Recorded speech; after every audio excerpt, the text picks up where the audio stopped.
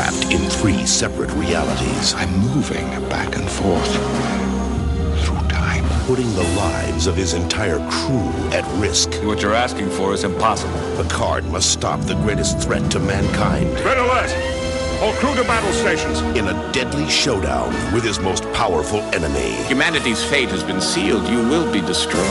Next time on Star Trek: The Next Generation.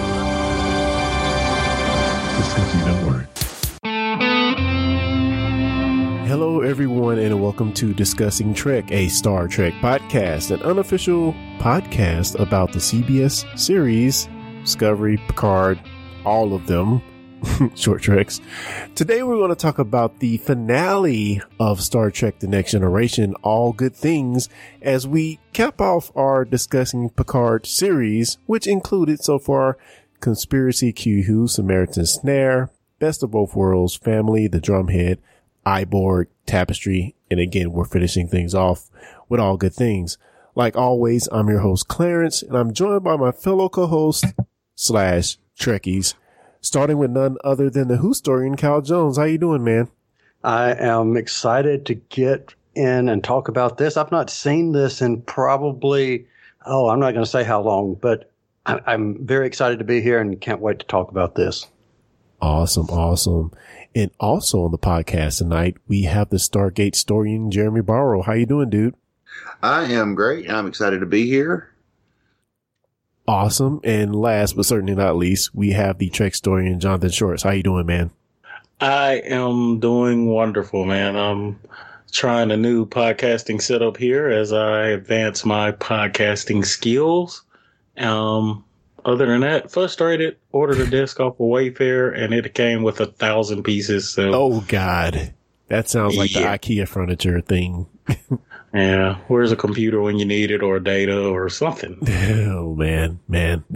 Well, to you guys listening, however you got here, whatever brought you this way, we want to thank you for tuning in and also for rating us, which I know you're going to do. I know you're waiting. You're longing to give us a 5-star rating on iTunes, which we certainly will appreciate.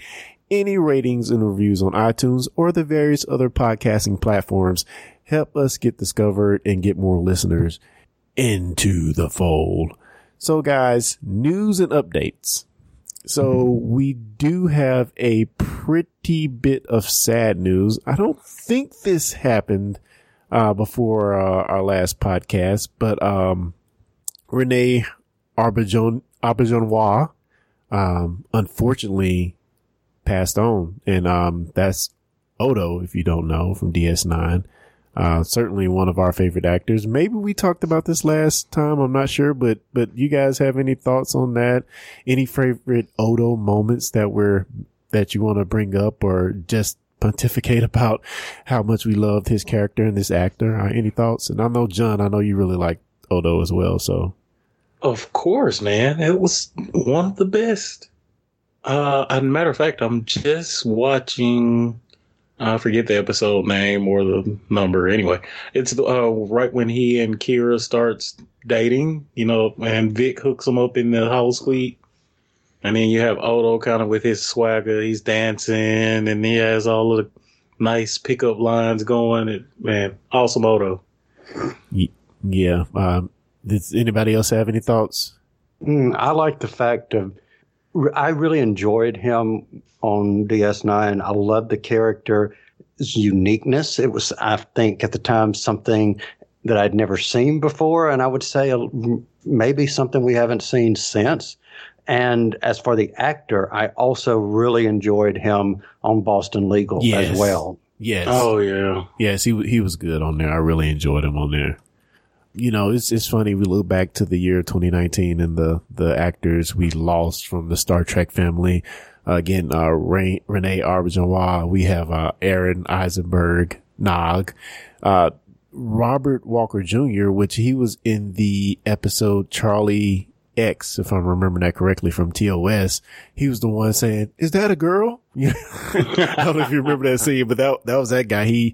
He passed on this year, and as well as a writer, DC Fontana, which actually wrote The Encounter at Farpoint. And I did not know that when they did the credits, they put her name as DC Fontana so no one would know it was a woman. Really? I didn't know that. So Wow. at that time, it wasn't really a thing for a woman to be whatever position, head writer, executive writer, whatever case may be, whatever position she held there, it wasn't the thing for a woman to do it. So they had to write her in the credits as DC Fontana. Well, not even just a writer in general, but as a science fiction writer. Yeah. Yeah, especially. And certainly the Encounter at Farpoint, that's TNG, but she did start writing on TOS. So that I can see the reasoning for that happening in the TOS era. I don't, support it, but it's kind of a sign of the time. So yeah, that's wow. How far we've come. Have far left to go. Indeed, sir. Indeed. So do you guys have any other news or reflections on 2019 in Trek that you want to talk about before we move on to our review? I will say that I find it really, really fun watching what we've watched in 2019. I mean, we had another series of Discovery, and we discovered, for lack of a better pun, that we were going to be kind of going down memory lane with Picard in a way that has just given these reviews that we've done of our Picard series a whole new meaning, because we're going to go out and watch these characters 25 years later. So I really am so excited to talk about this tonight. But yeah, that's kind of another semi-reflection 2019. Yeah, certainly has been a great year for Trek. I think we have had, all the Picard news. We had a great season of Discovery. We've had the short treks come back in full swing, which, we'll get into those maybe at some later date, but I'm really enjoying them. They're vastly different this year, but I am enjoying those. So yeah, I think it's been other than the people we've lost along the way, I feel like it's been a pretty good year of Trek, We've seen Paramount and CBS merge again, so I guess the potential is off the charts for what we're going to see going forward in 2020 and 2021. So yeah, I'm just happy about that and really ready to hit the ground running next year. So, and I'm also glad to hear you're hearing more people now kind of peak of interest in Star Trek that usually we never heard from. So like even random people at work, I'll say something about Star Trek and they'll say, "Hey, didn't they do a new series?" I'm like, yeah. Most time you don't hear that. No one's that interested, or Star Trek is never a part of the news. There was almost like a shame attached to liking Star Trek and all that. Now then that shame's kind of dissipating.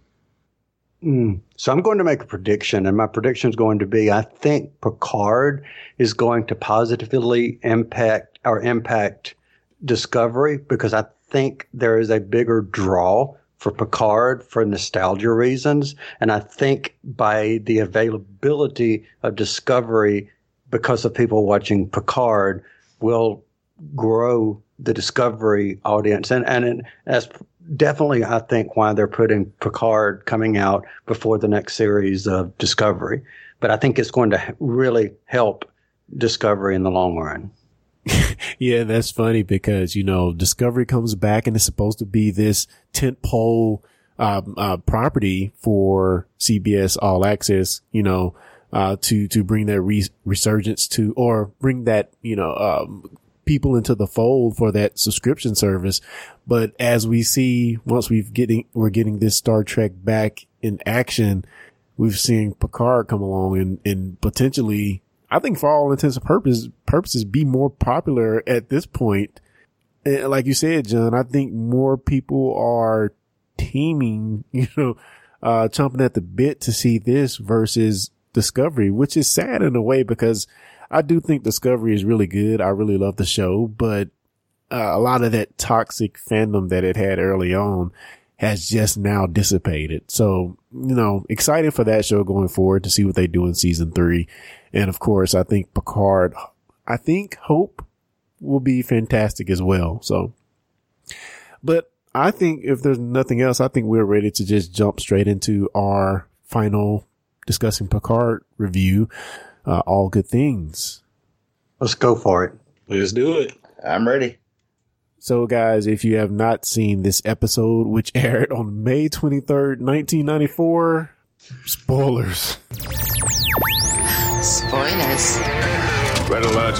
All hands stand to battle stations. What gives you the right? You cannot destroy an idea. At ease before you sprain something.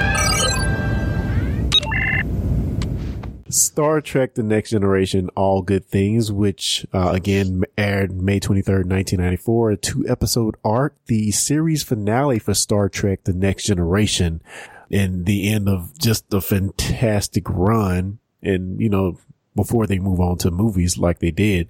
But yeah, a very important episode. So in this episode, Captain Picard, finds himself shifting continually into the past, future, and present, and must use that to discover a threat to humanity's existence. So I'm going to go around the horn and just get the quick high-level view of what we thought of this episode. And I'm going to start with Jeremy. What did you think, man? I'm not gonna lie, I was confused quite a bit because of the time shifting, but I thought it was a very excellent episode to end the series. What about you, John? Man, as with most episodes, I have to lead off with what an amazing performance, acting wise. That stood out to me most. I agree with Jeremy, the whole timey-wimey stuff, I hate time stuff. I really do. And then we have something called anti-time, which we'll get into that later, I'm sure, and that even more confused me.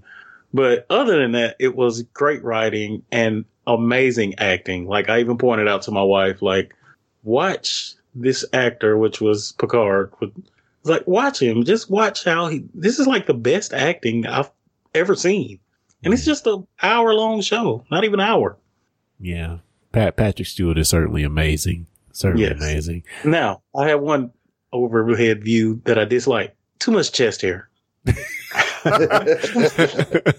You don't like seeing the robe halfway open? Crazy Picard running out. What day is it? That doesn't tickle your fancy? Come on, man. Come on. I don't want ground beef anymore.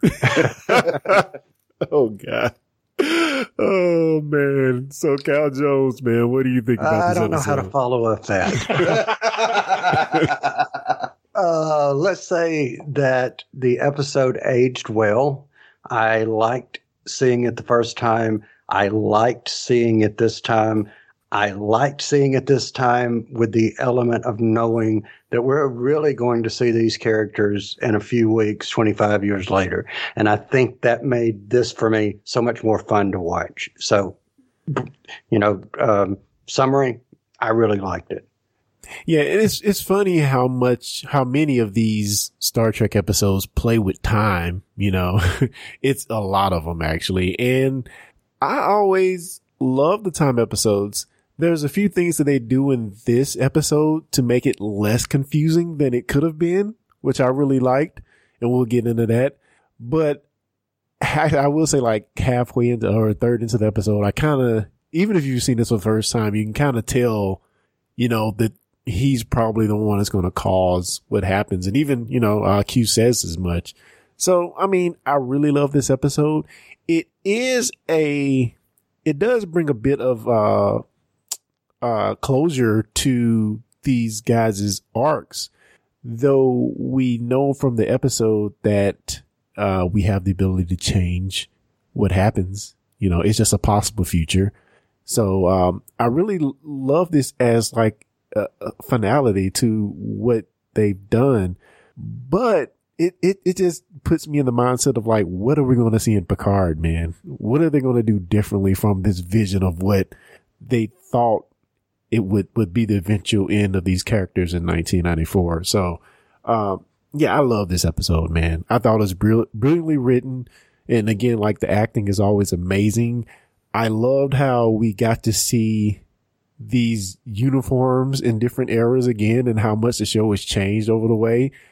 Some stuff I felt didn't quite work, even though we brought some characters back to their positions, them being much older than they were in season 1. It was just like starkly noticeable, but we'll get into all of that. So first off, I had totally forgot that Counselor Troy and Worf dated. Me too. Yeah, I did too. It's like, this is weird. Worf was kind of a player, wasn't Man, Worf get all the good women. But yeah, that was kind of a shocking thing. Well, not shocking. Like you said, it was just kind of a blast. Like, I forgot all about that. Yeah. And I don't really know. Do we know how long that lasted? Until Deep Space Nine. Well, I mean, like, when did that? I guess that was just recently starting, maybe at the beginning of season 7, midway through. Yeah, and it's I don't ever remember it being mentioned in DS9 at all that he dated her. And he does talk about some of his past relationships in that show. So I don't know. But yeah, but you would know it would be some conflict between Riker and Worf if that really happened. You know, I mean that's Riker's girl. Come on. And obviously, spoilers. Obviously, the Worf relationship didn't work out. We know that. Yeah. Well, even from the movies, we know that didn't work out. So, but I mean, could you imagine like the emotional feel? Like, okay, she senses his emotions, and it's Worf. Like, her brain got to be going crazy trying to handle all this emotion he's giving off. Yeah. So, oh man, yeah. I'm trying to imagine Laxwanda coming over for a family dinner. Oh, I can see Worf pulling what little Harry has left out. Jeez. But you know, we see a troubled Captain Picard informing Worf and Troy that he's moving back and forth through time. So this is my first question, but maybe John has already addressed this. I know you hate time episodes.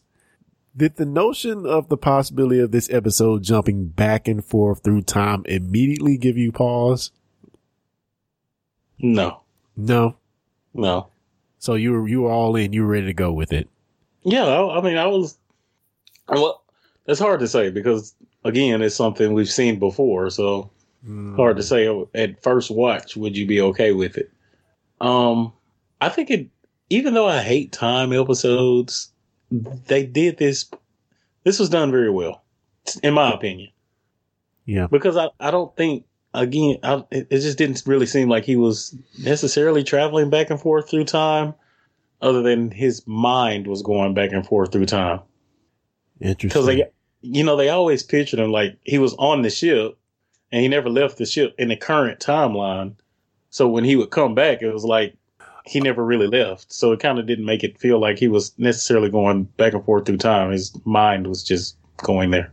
Yeah, and for that matter, I have to give the editors, the director, I don't know who directed this episode, but kudos, because when they were switching back and forth, I felt like it was edited so beautifully, where he was starting one sentence, especially when he was to the point where, later on this episode, where he's trying to coordinate the scan of the phenomena. He kept jumping back and forth after Data gave him that idea. He went back and then told the next Data that. And Data's like, oh, that's a good idea. Where did you come up with that from? Then he go to the next. He's like, the way that was edited was like some of the best editing I've seen. It just worked so beautifully together. And then, go ahead. I'm sorry. No, I was just gonna say, and they did it in a way where it wasn't confusing. It's like they laid out the cards like, this is how you're going to understand what's going on. And they made it just work. Yeah, it did. Like if you just can't keep up with time things, this was actually the easiest I've ever seen. Yeah. And other guys, you can chime in. I know I'm talking a lot, but the other thing I loved about how the justification of the different time, the different eras in time, or the past, present, future, they didn't make it to where a change in the past affected the future directly. If they would have, this episode would have been impossible to follow. Right. Yes. Agreed. So just that little edit there made it way more dumbed down, so to speak, but more understandable and more coherent, I think. And you're less likely to lose track of the story.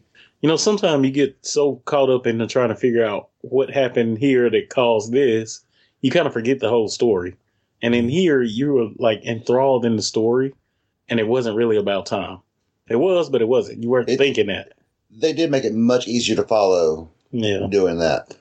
And again, like, this really, really, really highlights the acting skills. Like, just to be able to transition from, I'm sitting here in front of Dr. Crusher, and she's examining me, and then all of a sudden I'm tying up grapevines. And you know, your old man from Logan again. So even if they did like, they shot the Dr. Crusher scene one week and the next week they went to the grapevines, or if they did it back to back in that same day, like, what kind of mindset takes you to flip to that character? Yeah. And keep it in line. You know what I mean? Like you said, the transitions made it almost seamless. Yeah. Beautiful editing job, man. One of the best I've seen. So just a quick wiki search on the director of the episode, Winrick Colby. I'm sure I mispronounced at least one of those names. He directed that episode. He directed the first episode of Star Trek Voyager. Interesting. He was heavily involved in the casting of Voyager. Actually dated Colt Mulgrew for a couple years. Wow. And worked with Avery Brooks in Deep Space Nine and Spencer for Hire. He directed about 50 episodes of Star Trek across 4 different series. Wow. So he was, they just pull somebody in off the street and say, here, read this, direct it. And I mean, they got somebody with some experience. Yeah. So, John, you briefly mentioned going to the future and seeing Old Man Picard. What are you guys' like initial thoughts on seeing crazy Old Man Picard with this Irumodic syndrome? Irumodic degenerative neurological disorder that caused deterioration of the synaptic pathways. What are our thoughts on Crazy Man Picard? I mean, I'll answer the question first. It's so weird seeing him play Old Man Picard when in 2019 we have Old Man Picard. That to me looks more like regular man Picard, to be brutally honest with you. Yeah. Regular man Picard with makeup. Which, yeah. And that was another great thing about this episode. We got to see their vision of what these characters would look like much older. And I think they didn't really get it right on maybe Geordi a little bit, but other than that, it's like none of them look like they look now. And they especially got Riker wrong on the old man look. So, oh yeah, that was terrible. He looked like a sophisticated gerbil or tribble.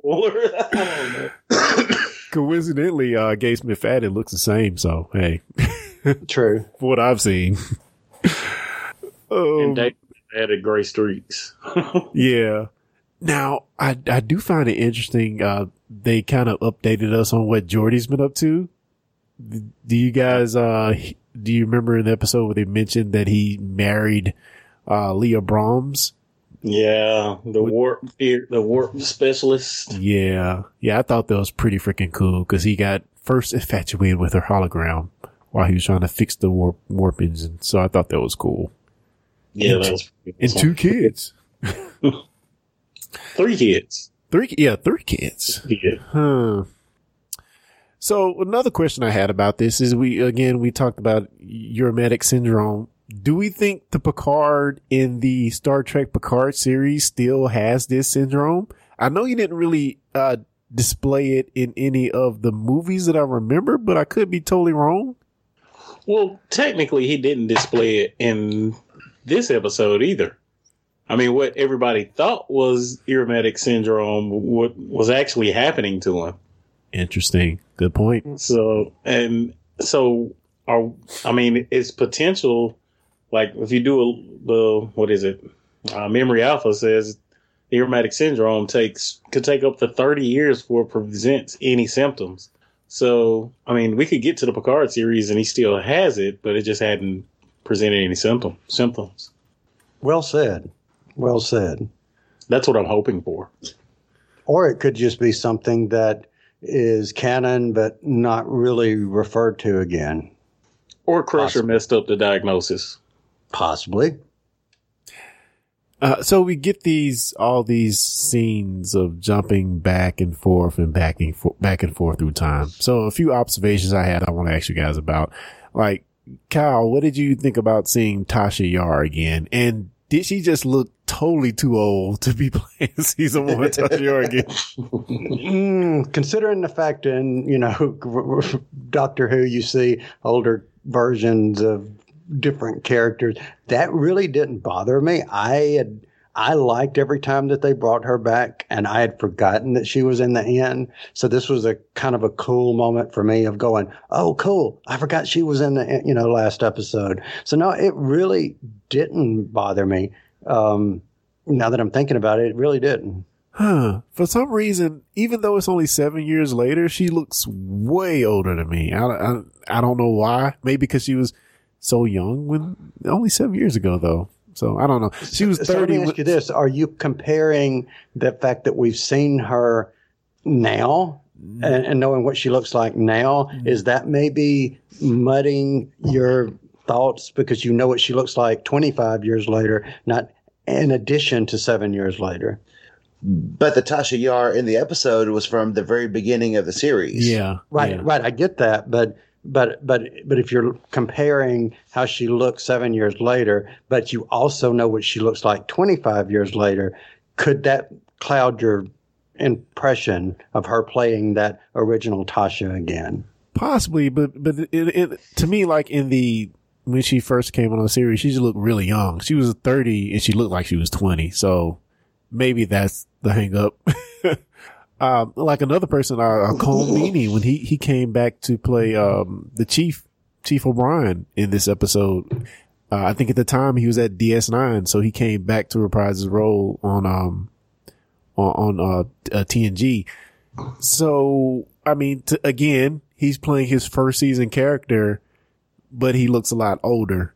And what I will say about that, I do like all of these scenes, and I mentioned, Picard sparking data on some of the theories he had from the future. I do like the fact that he came back and he knew the potential of Chief O'Brien. I love that Picard was throwing all these ideas at him to do these engineering feats, which even he didn't really believe it could do, but the captain had confidence in him. So I really like that. Like, I wanted more of that. Yeah, that was pretty good. And, you always seem Chief O'Brien is like a wasted character on TNG after you've watched him in DS9. Yes. The whole time you go through TNG and you never seen DS9, the best you got out of him was Transporter Chief. But man, what you get in DS9, you kind of go back and look at TNG, like, he could have solved a lot of problems they had a lot faster. Yeah. Yeah, it's fun. Go ahead. Well, no, I was just going to say that it's just a shame they wasted that character.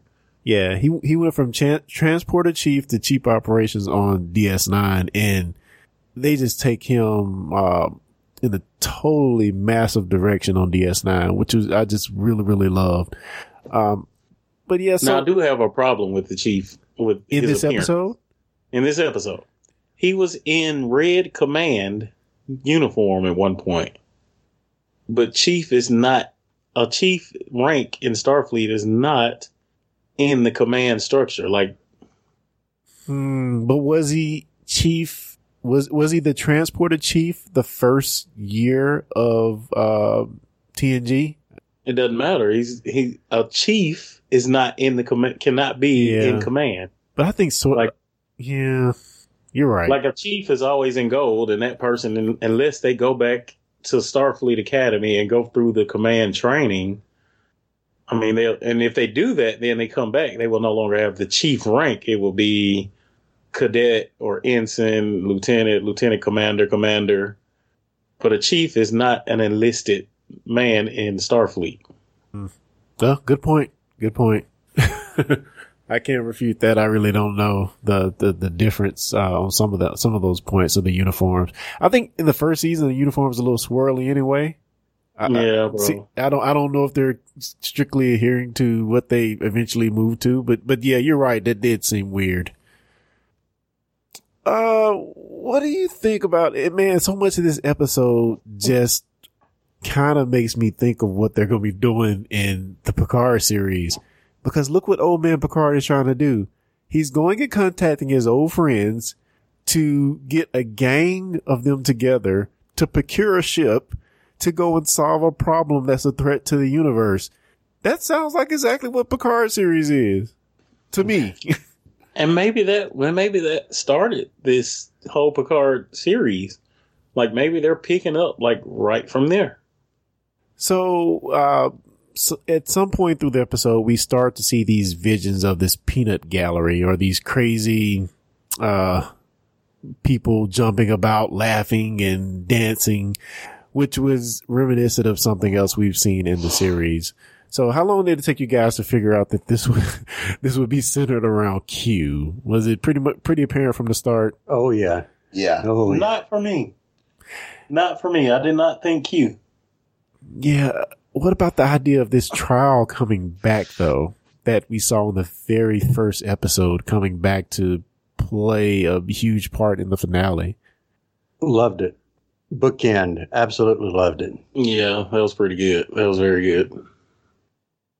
So did we ever decide if it was he actually moving through time, or did Q cause it? Well, Q said that he was allowing him to move through time, but Q didn't cause the anomaly. I mean, we see from the episode that right. This episode is the ultimate chicken and the egg. And literally, he says that, right?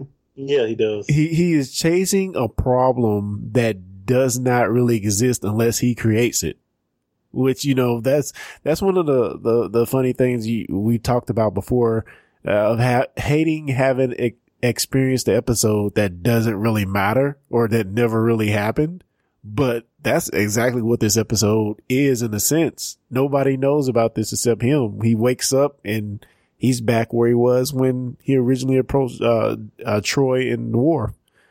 But that being said, I do like the thought process Picard had to go through to get to the solution.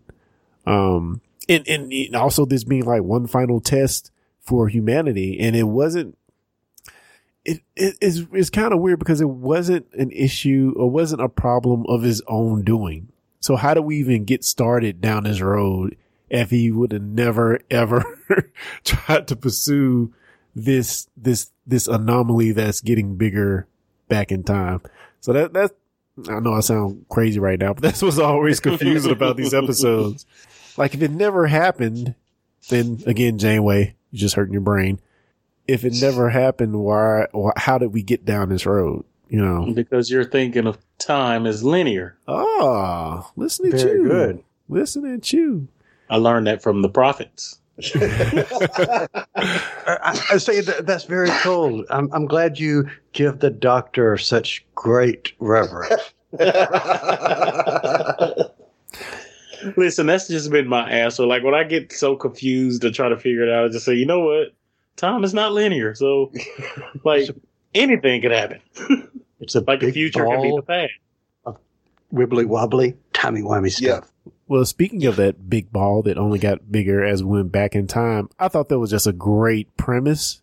That, man, just think who comes up with this? We have an anomaly that starts as a smidget of nothing in the future, but gets bigger as time goes backwards. Just that idea into itself is like a huge idea. I mean, who thinks like that? Yeah, that's But see, given it the name Anti-Time, and you know they were talking about antimatter and anti-space and all of that. Looking at the Anti-Monitor and the Monitor from the DC universe, that just kind of made the Anti-Time kind of cool to me because I've always since '85 read about the antimatter universe, so I just thought that was kind of cool. Yeah, I really like that as well. So we talked about the Troy Worf relationship. What about the Picard Crusher marriage thing. Did anybody see that coming? Yeah. I mean, that's been festering this whole, like, the entire series. So again, the real question is, once we get to Star Trek Picard, did they ever get married? I'm gonna say no, but who knows? I don't know. I mean, it'll be different because you're going to throw Wesley into the mix. And that just kind of throws everything off. Oh, haters. and I know I'm talking a lot, but I just love how this episode is just a sort of this meta commentary on the last 7 years of the show itself. It's a weird meta commentary on that. Q, we see where Q accesses what Picard has done in the last 7 years, which Q says is worrying about Riker's career, listening to Troy's pathetic psychobabble, and indulging in Data's witless exploration of humanity.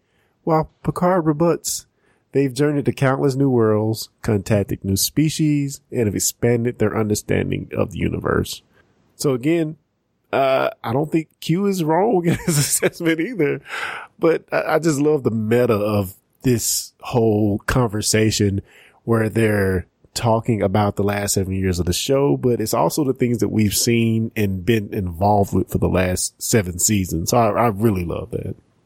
Yeah, that was a pretty good, as Cal said, a pretty good bookend to the series. A lot of times it leaves you with a lot of questions, and I don't think this did. I think this kind of answered a lot of questions, solved a lot. It was a good move on episode to another series. So I really did like that, especially the Q kind of wrapped it up for us, I guess you would say. I hate to give him credit for anything. I don't know. And it's funny that you said that, because I was sitting here about to say this was almost to me like a redemption for Q in a way, because there was that moment of, I kind of like you, I've come to respect you, even though I'm not really saying I respect you. You're still just nothing but an ant to me, but I still like you even as an ant. You know what I'm saying? All right.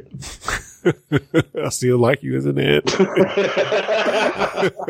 I mean, but it was like, I'm so much more powerful. I'm so much more grander, but I'm not going to really say it, but you did earn my respect, maybe. Yes, certainly. We have to name this episode "We Like You as an Ant." Jeremy, Warp 13. So here's the problem I had with that. Because Voyager did this whole episode that going past Warp 10 will turn you into some kind of like salamander. Yeah.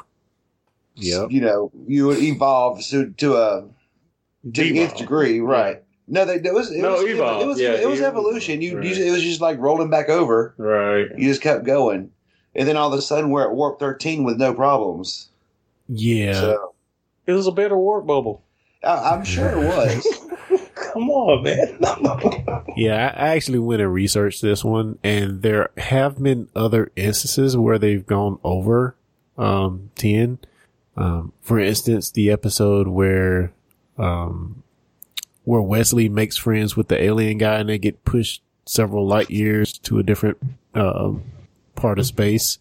Mm-hmm. But those are artificial warp 10s.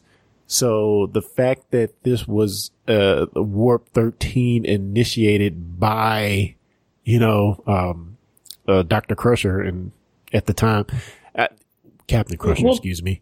It just felt weird. Captain Picard. Well, technically, so I got two things. Number one, back Wesley's friend, I can't think of his name. It really wasn't artificial faster than Warp 10. Like, he just fused himself with the engines and made the engines overdrive, basically. It overtaxed him to hold it all together. Yeah. But I think at the end of the day, it was the engines that did the physical work. It's just this alien could kind of like blend his mind to it to control it a little better. Yeah. So in theory, you could find a computer to do the same thing that this alien did and get the same engines to exceed warp 10. Secondly, there's always limitations. I mean, Cochrane said we'll never go past warp 5. Yeah. And they break that, and then there's always been a warp barrier, and I forget what episode or which series they said the warp barrier has been broken many times. It's safe to hypothesize. Let me use a big word. Ooh. That You want to choke over that word? Oh no! I'm proud of myself. I get a plaque. It's safe to think that in that future that they've kind of overcome that warp barrier as well. I mean, I'm sure, and I was just sitting here thinking that I'm sure there are different methods to breaking, to accomplish the same thing.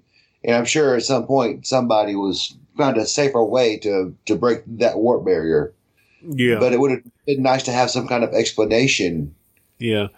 Because I know this was done before that Voyager episode, but maybe for my sake, if Voyager had referenced. Well, no, that would have been in the future, so they could have done that. Well, technically, it happened before Voyager, but his time travel to the future was a future after Voyager. Right. Yeah, that's true. But I think the whole thing, though, I think what ultimately makes it weird is that Voyager, as much as I love Voyager paints the franchise itself in kind of this, in this hole they can't really get out of. If they're saying 10 is the max and you turn into salamanders, I think they're painting themselves in a corner a little bit. But again, like you guys said, different technologies. It might not be warp. It might be a variation on warp. It might be a spore drive. You might be going across the mycelial network. So it certainly can be different technologies. But yeah, I guess I don't really like how Voyager kind of painted the show in the corner. I don't think it was in a corner. I think it's just like human evolution. There's been many things in the past that said that humans could never do. It was an impossibility, and then it becomes possible. You guys are not listening to what Q said. Get out of analyzing everything and look at the things that you didn't think were possible. Oh, I like it. All right, I guess we'll have to go with that one. Nice bookend there, Kyle. Thank you, sir. So I didn't say it, Q did. In addition, I gotta thank you for something else. Kyle just built him up and then broke Jonathan right back down. In addition to the Warp 10, I'll just throw in a few more things that I hated from the episode. An episode that I ultimately really loved. I hated the USS Pasteur. Just horrible looking, ugly medical ship. Just ugly. The flying planet. The flying disco ball. Oh, God. And I liked the bridge of that ship. And I have to say I hated the future version of the Enterprise with the additional nacelle. Just doesn't look right. I'm sorry. Looks weird. Well, that might be where they get the extra warp from. There's a crowd. Yeah, you might be right. Or another nacelle, you go a little bit faster. But the Pasteur or whatever did not have a third nacelle. It had a big ball. That was enough. Look, sometimes aerodynamics. Sometimes that's all you need. A big ball, really? It came in like a no. So, well, that's about all the notes I have for the episode. Myself, Q saying the trial never ends. The whole thing is completely erased because it never really happened if he stopped the anomaly and everything kind of went back to normal. I just feel like it's ultimately a fun episode that is meta commentary on the series. It is a well done time jump episode to where we jump into different eras. I think it's excellent writing to this concept of this anomaly getting bigger and bigger in the past and eventually into the creation of human beings or on Earth. It's going back to destroy all of that. I just loved how that played out in the episode, and just well done writing, excellent editing, some of the best editing I've seen on any Star Trek episode. And yeah, I just ultimately just really loved it. Do you guys have any other thoughts or takeaways from this episode?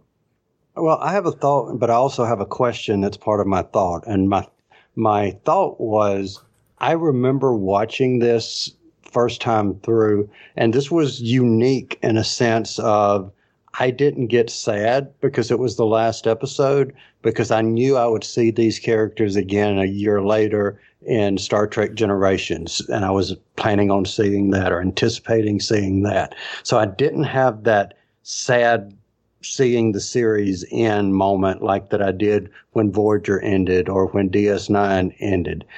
Did you guys feel the same, or did it have something similar, or did you find this sad? I didn't find it sad. I kind of agree with you. I felt like it was an ending to a series, but it wasn't the end of them. Like there was no finality to it, but it wrapped up the series, but it didn't end the series. They weren't going their separate ways or something like that. Right.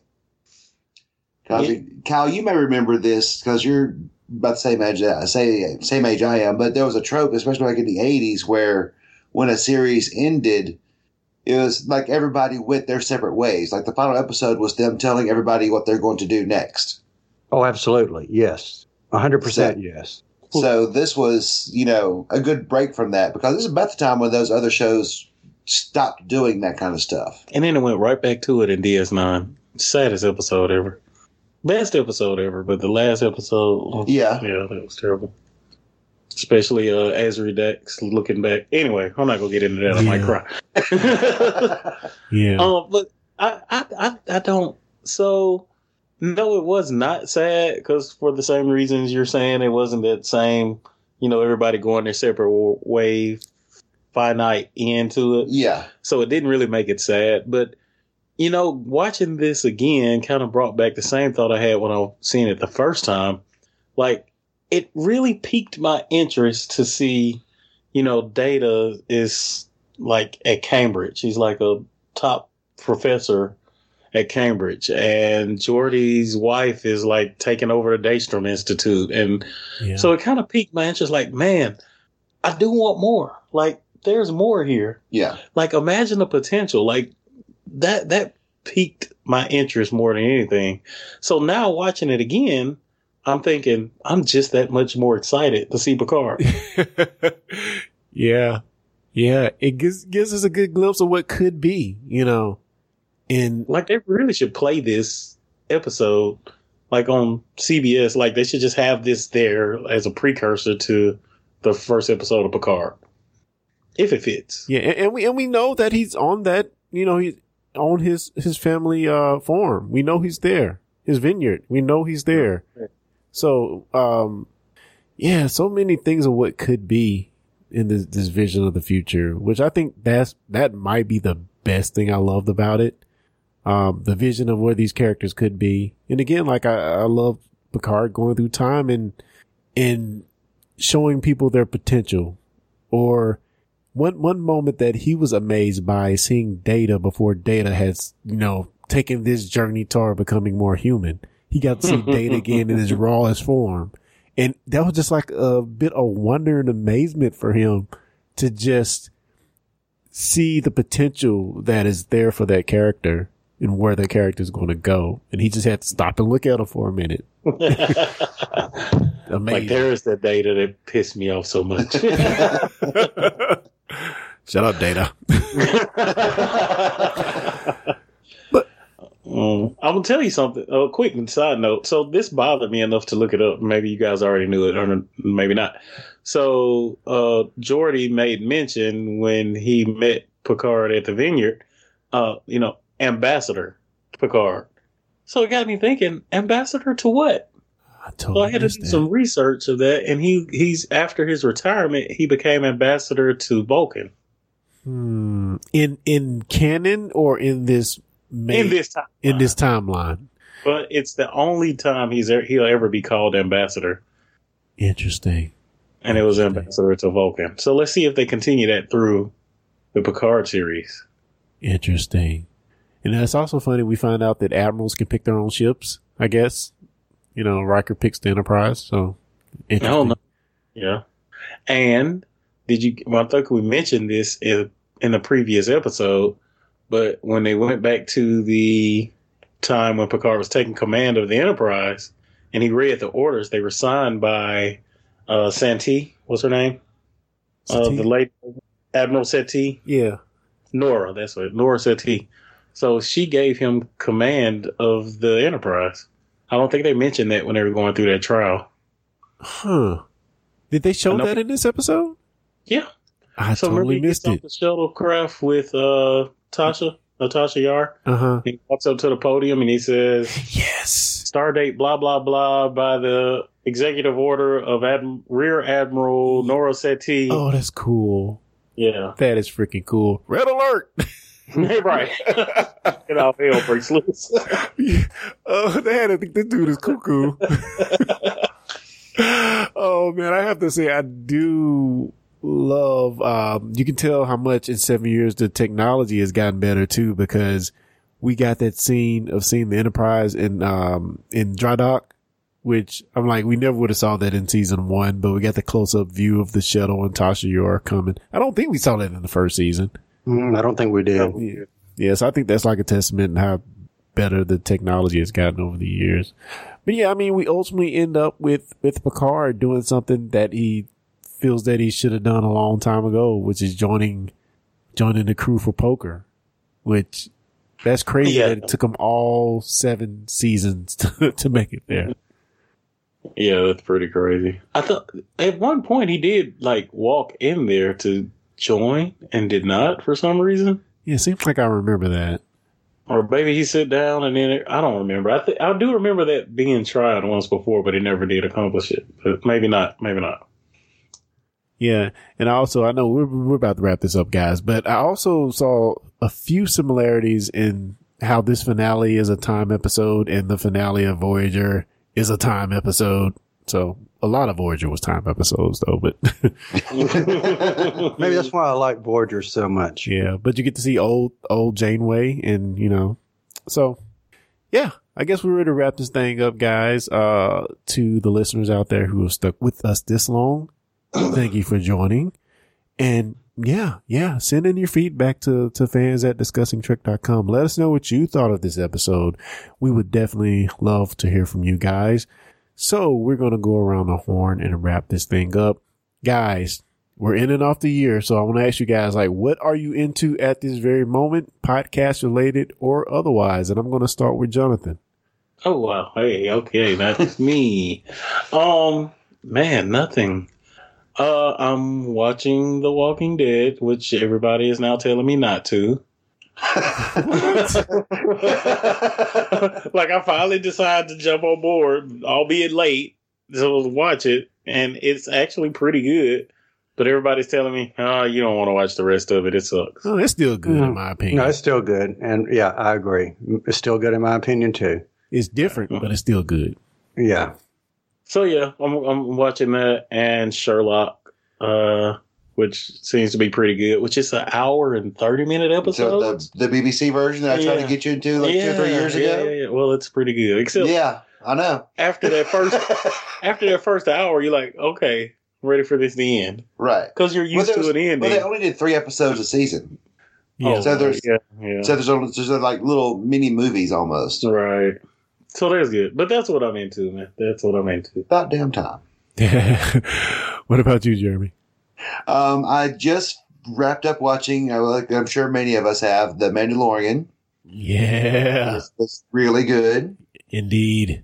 No spoilers. I haven't seen the finale. Oh, wow. Ooh, I could mess you up right now, but I'm not. Toe up. And there's... He dies. You don't know nothing. No, I really don't. I hadn't seen the first episode. And I don't watch wrestling so much anymore, but I've actually found a podcast that I really enjoy listening to. It's the Jim Cornette Experience.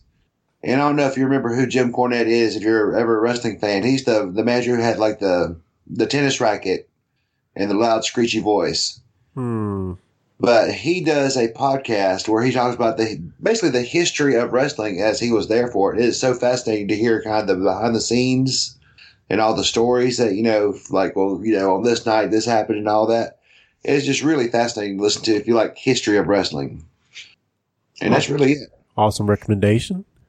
Cal Jones.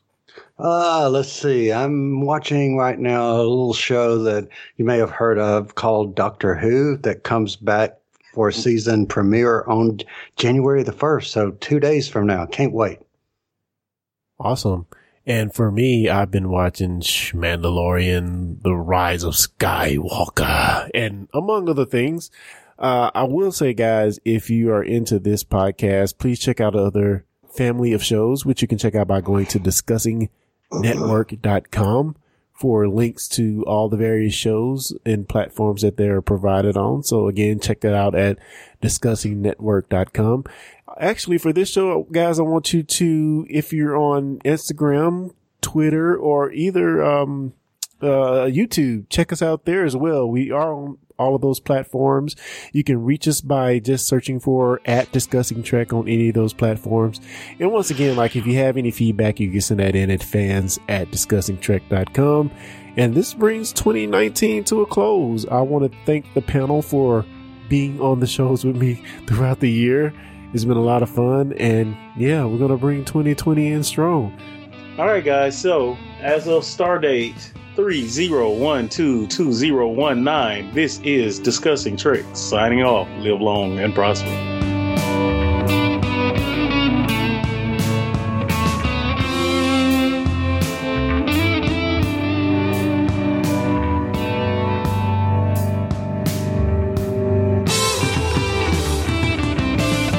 Thanks for listening to the Discussing Trek podcast. For more information, go to discussingtrek.com/subscribe.